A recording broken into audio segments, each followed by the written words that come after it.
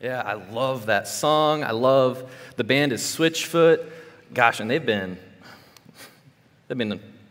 kicking it since longer than I've been alive, I think. No, I don't know.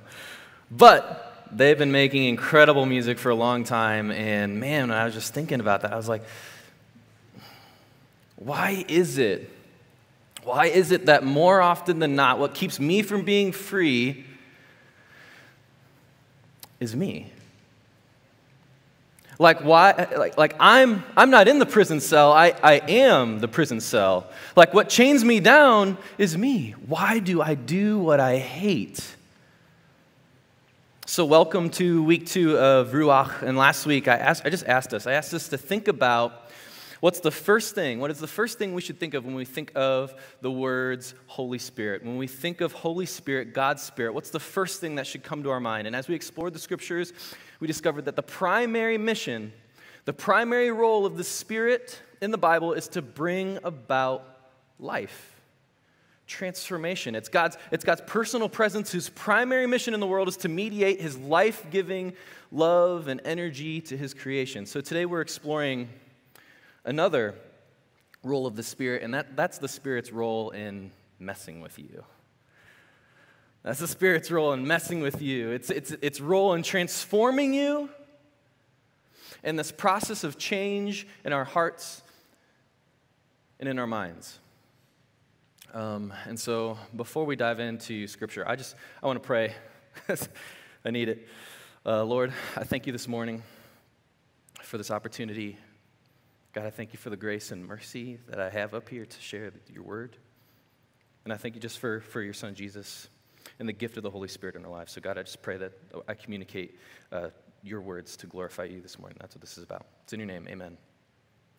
All right, so if you got your Bibles with you, or if you don't, if you have your phone, most of you have the Bible on your phone. If you don't, download it. It's free. It's the YouVersion app. All right, we'll continue to say that. Just do it. All right, get it. I invite you to open to Galatians 5, verse 22, 23. And some of you, the second I said Galatians 5, verses 22 and 23, you had the song in your head, like you started singing it. If you didn't, that's okay. I didn't grow up singing this song. But Galatians 5, verse 22, we're going to start there. So this is the fruit of the Spirit, all right? So here we go. I know it's on the screen behind me. All right, I'm actually just going to read it from my computer.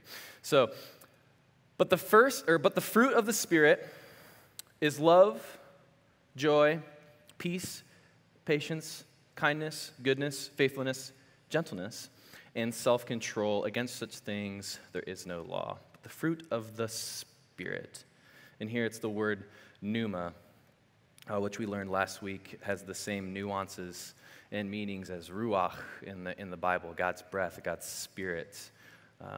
And so, all right. There you have it. All right? Now, go do this. Go be this. And need I say any more? We can end it here, right? Why isn't it just that simple?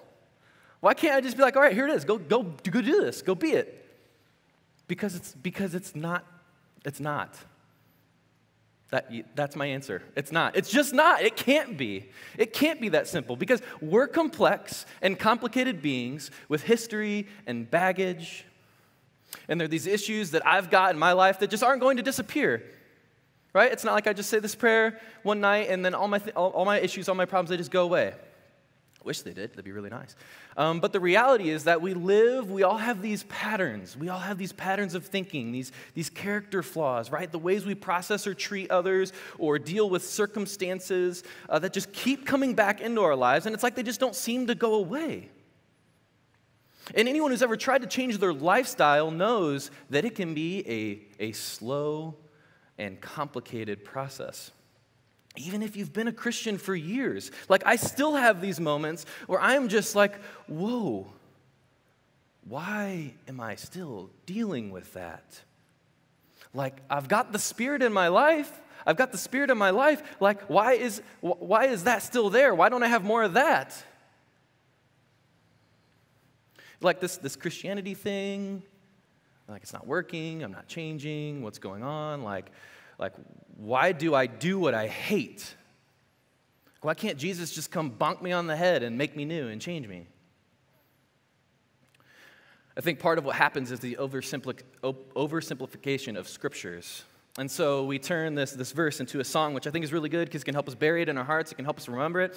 But then sometimes what we forget to do is we forget to go back into the scriptures and really look at what it says in context. And so when we do that, we realize that this passage is right in the middle of Paul wrestling with the question of why is it that character change and transformation is such a complicated and slow process in our lives?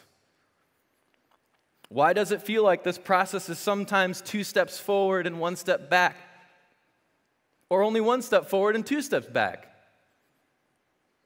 Why is the old part of me still a part of me? And this is exactly what Paul is working out here in this portion of Galatians. And I think this is one of Paul's most beautiful explanations of the Spirit's role in the process of changing us and transforming us in our lives because of the metaphor he uses here. Okay? And first, whenever you see a metaphor in the scriptures, like you should just stop and take a second and think, okay, what is going on here? Because these metaphors are often a way for us to really see a whole new perspective and have a better understanding of what's going on, what the Spirit's role is here. So this is really cool. This is really cool what Paul's doing here. So what metaphor is Paul using here? Fruit. Thank you. You guys are learning. That's so good. Fruit. Yes, fruit. And I do want to point out here that this is fruit. It's fruit. It's not fruits. It's fruit, singular. Okay? Because here, think about it. You can't have love without patience. It just doesn't really work. Kindness without gentleness. Like these things, it's one fruit. It's one fruit. It's one thing that grows in your life from 9 different aspects. So why would Paul use the metaphor fruit? Why would Paul use the metaphor fruit to describe what grows in our life when God's Spirit, His presence, enters into our life? Is anyone here a gardener? Anyone here garden? Tend to garden? Keep a garden? Flower? Hey, that counts. That works. Okay? So there's some, all right, we got one. I actually thought I'd have more. But actually, you know what? I'm not surprised. I'm not surprised because I am not a gardener because it is hard. I can barely keep a succulent alive, okay?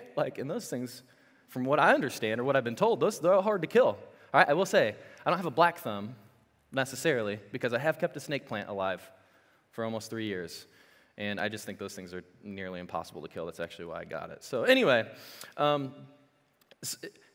unlike a snake plant, fruit and vegetables, it's a whole nother story. There's a lot of work that goes into keeping and tending a garden, right? Unlike my snake plant that I just water it once a month, I think, and I think it's living. But unlike that, it takes work. It takes a lot of work in that moment, okay? Because not only do you have to have, good soil, right? You've also got to know what seeds to plant, where to plant them, sometimes how to plant them, because that sometimes matters with seeds. You have to know how much to water it, where is a good spot for it to get the sun to generate the energy, right? And you have to understand what's a weed and what's not a weed, so you're not accidentally ripping out your tomato plants or radishes. And then you've got garden-eating, garden-destroying predators that want to be in your garden, to destroy it so that there's no lunch for you. Right? Let's say I had a garden, because I do want a garden, and I would love to grow radishes sometime, all right? And let's say I grew some radishes. After all of that hard work that I put in, can I sit down at lunch with my radish sandwich? Don't knock it till you try it, all right? Made from the radishes from my garden. Okay, and can I say I grew these radishes? Can I say that? No, I can't say that. I can't really say that because what grew the radishes? What grew the radishes?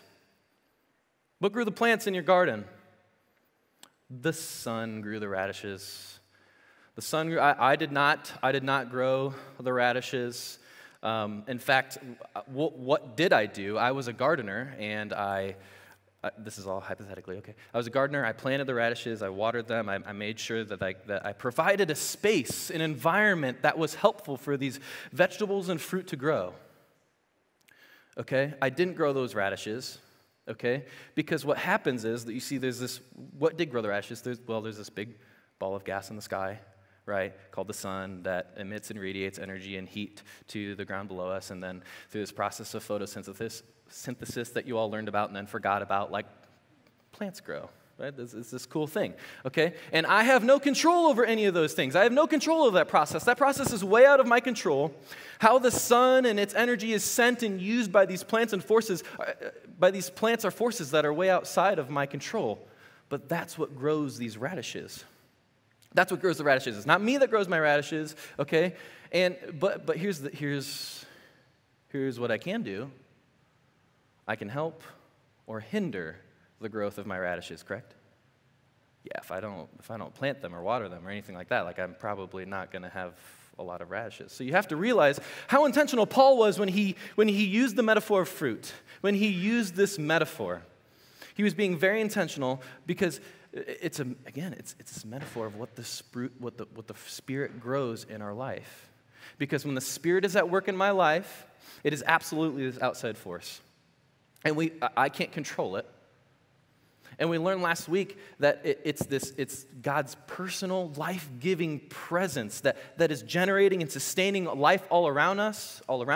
And when I say, Jesus, you're mine, I believe in you, I take you, like I believe what you did on the cross was for me, and I place my faith and trust in you, like when this thing happens and that happens in me, then the work that the Spirit does, it's like I open myself to the Spirit all around me, to the Spirit just hovering, right? And I open myself up to this person. Now it's a person in my life that can bring about transformation and change. And so this reality of character change and life transformation, I am not in control of, but at the same time, I have control of how much the Spirit gets of my life.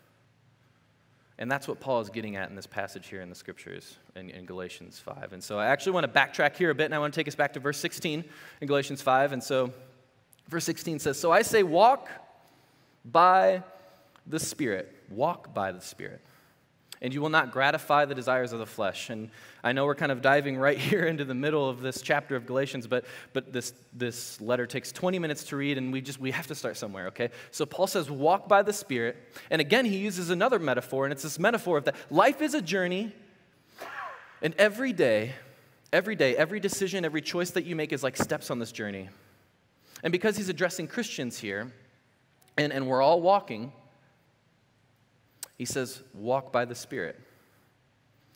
Is your life, the choices and decisions that you make every day,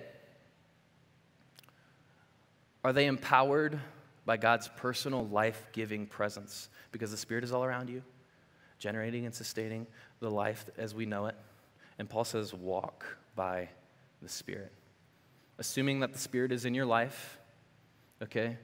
And one of the clearest and just simplest passages that explains this idea of the Spirit in your life is in another letter of Paul's that he wrote to the Ephesians. And this is in Ephesians chapter 1, verse 13. It says this, Paul wrote this. "And you all were included in Christ when you heard the message of truth, the gospel or good news of your salvation. When you believed, you were marked in him with a seal, the promised Holy Spirit."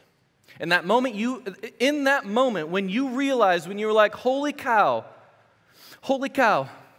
the good news of my salvation, like I'm really messed up and I have a lot of issues, and what Jesus did for me, I need that.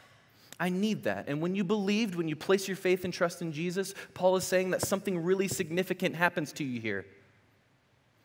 He's saying the very presence of Jesus takes up residence in your life, and it's almost as if like I said, you woke up to the Spirit hovering around you, and you opened yourself up to the presence of another person into your life. It's like you have now this new reality a new way to live in your life with the Spirit when the Spirit enters your life. And what happens in that moment is Paul says you're marked, you're stamped with a seal. And back then, seals weren't just this like fancy way to close a letter, right? These seals, they meant something. They carried and communicated the letter, and it communicated who the letter was from. It would communicate who the letter was from, and it would also bear the family crest with these seals, with these stamps. They would bear the family crest or initials of the sender. And what Paul is saying here is that when you place your faith in Jesus, you open yourself up to his Spirit in your life to guide you, to change you, to direct you. And when you do that, he says it's like you're marked, stamped with a seal. This one belongs to Jesus.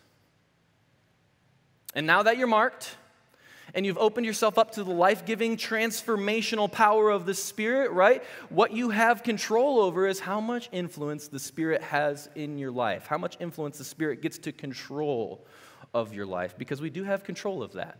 We do have control over how much influence the Spirit has, how much the Spirit is going to be able to transform in us. And so Paul says, walk by the Spirit. Walk by the Spirit, because you can choose not to. You can choose not to. In fact, there are Christians who have been marked and who have not walked by the Spirit for a very long time.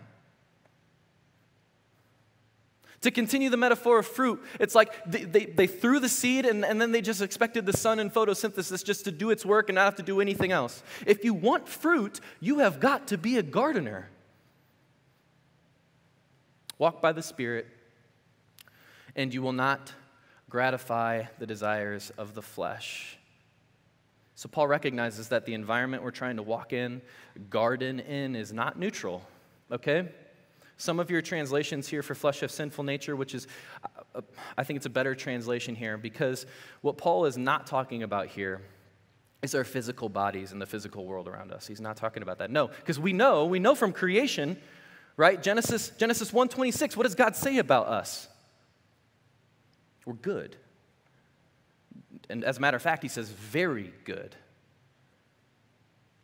What Paul's referring to here is it's our fallen, sinful nature and its desires. Because there was a fall that also took place in Genesis, and that's what Paul's getting at here. Our desire to elevate our wants, our needs, our desires, what we think is best over God's. So, continuing in verse 17, for the flesh desires what is contrary to the Spirit, and the Spirit what is contrary to the flesh. They're in conflict with each other, so that you do not do whatever you want. But if you are led by the Spirit, you are not under the law. Our flesh and God's Spirit are in conflict. Why do I do what I hate? It's as if when you become marked, all right, and you open yourself up to the Holy Spirit, you entered into a war zone. A war zone that you had no idea, no clue existed. And now you've got flesh on the one side and the Spirit on the other. One leads to death, decay, and destruction, and the other leads to life, restoration, redemption. And here we are right in the middle of it, smack dab in the middle of it. And we have a choice to make. Every day we have a choice to make. What sort of nature do we want to live by? Now that we have this power in our life, now that we have the Spirit, this person pulling us towards the direction of life, towards love, towards joy, peace, kindness, patience, all of the fruit.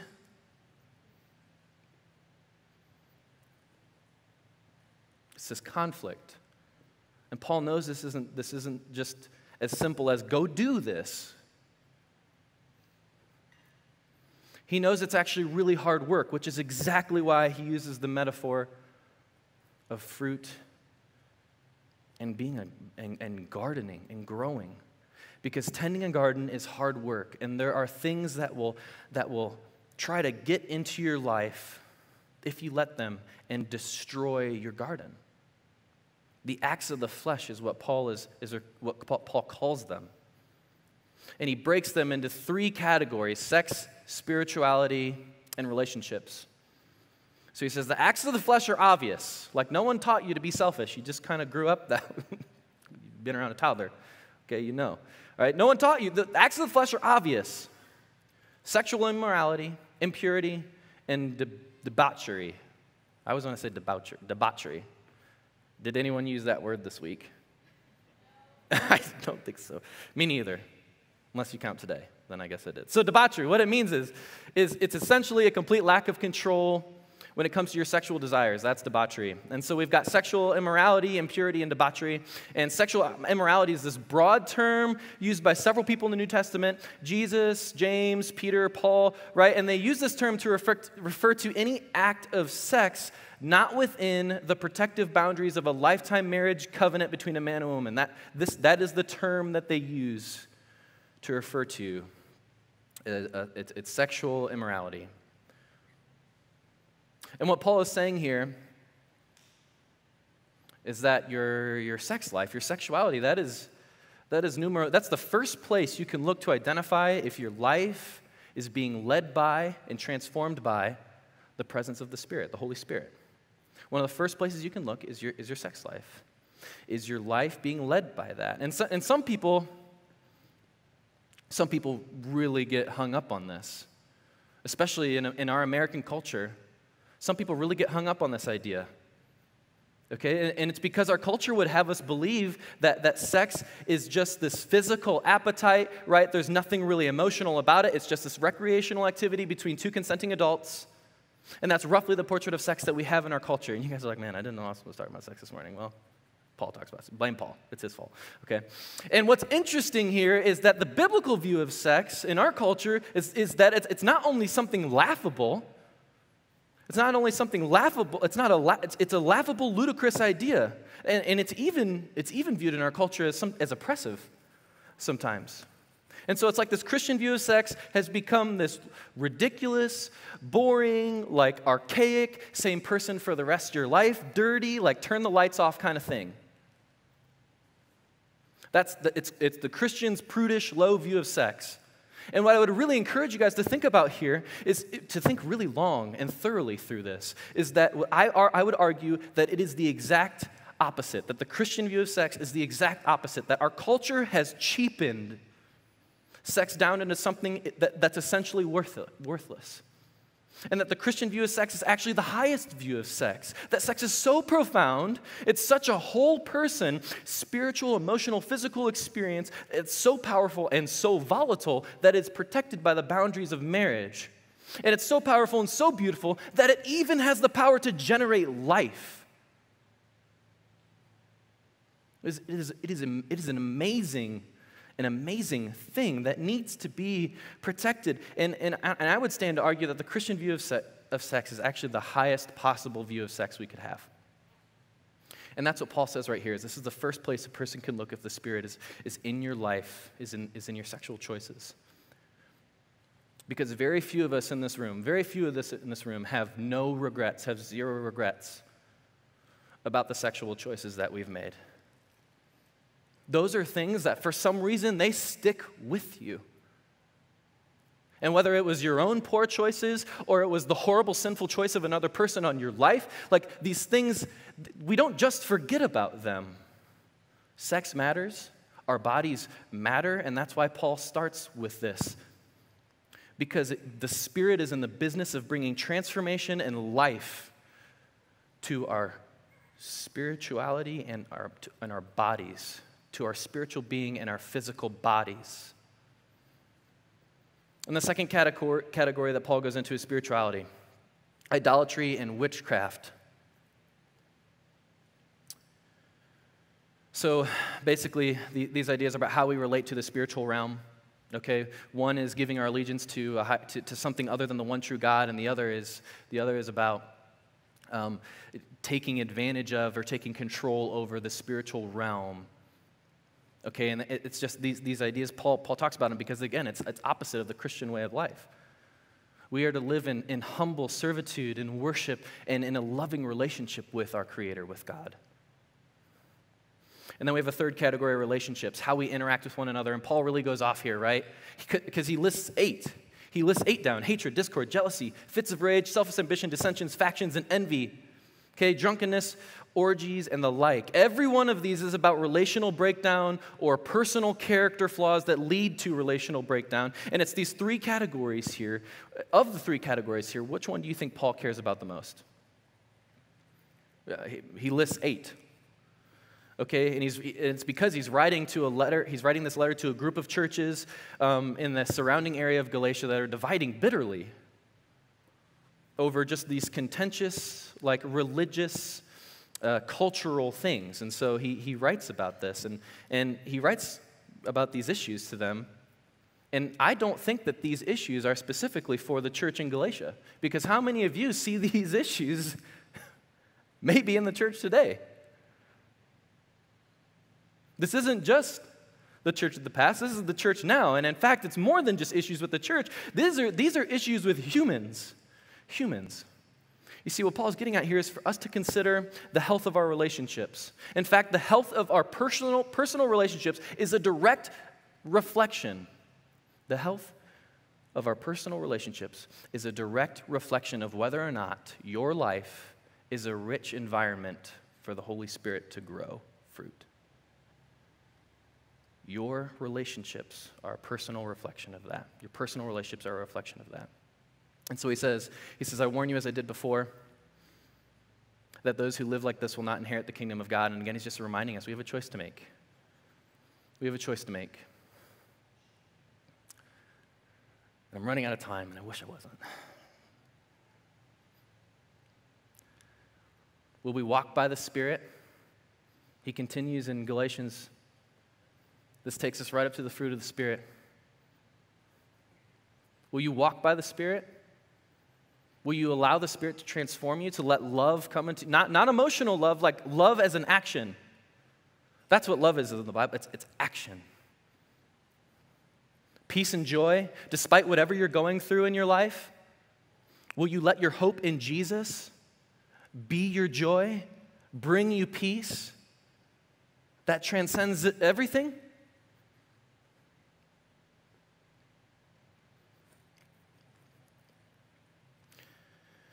I don't know. He ends this verse, he ends Galatians by reminding us, listen, if you belong to Jesus. Those who belong to Jesus, you've crucified the flesh, put to death.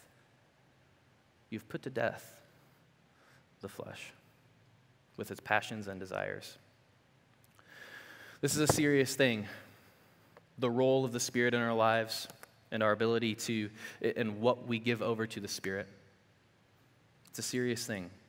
Paul tells us to crucify our flesh, to put to death, friends. And band, you guys can come up on stage here. I don't know what this means for you this morning. I don't, but I would encourage you. I would encourage you just to think about that for a second. What would it look like for you to put to death those things in your life that are chaining you down? Why do you do what you do? Put it to death. Gentlemen, if porn, this is for ladies too. If porn is an issue for you in your life, put it to death. Get a flip phone, man. You don't mess around with this. He says crucify it.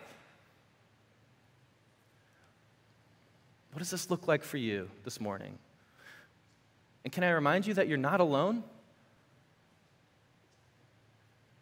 Actually, that's how he ends that part in Galatians.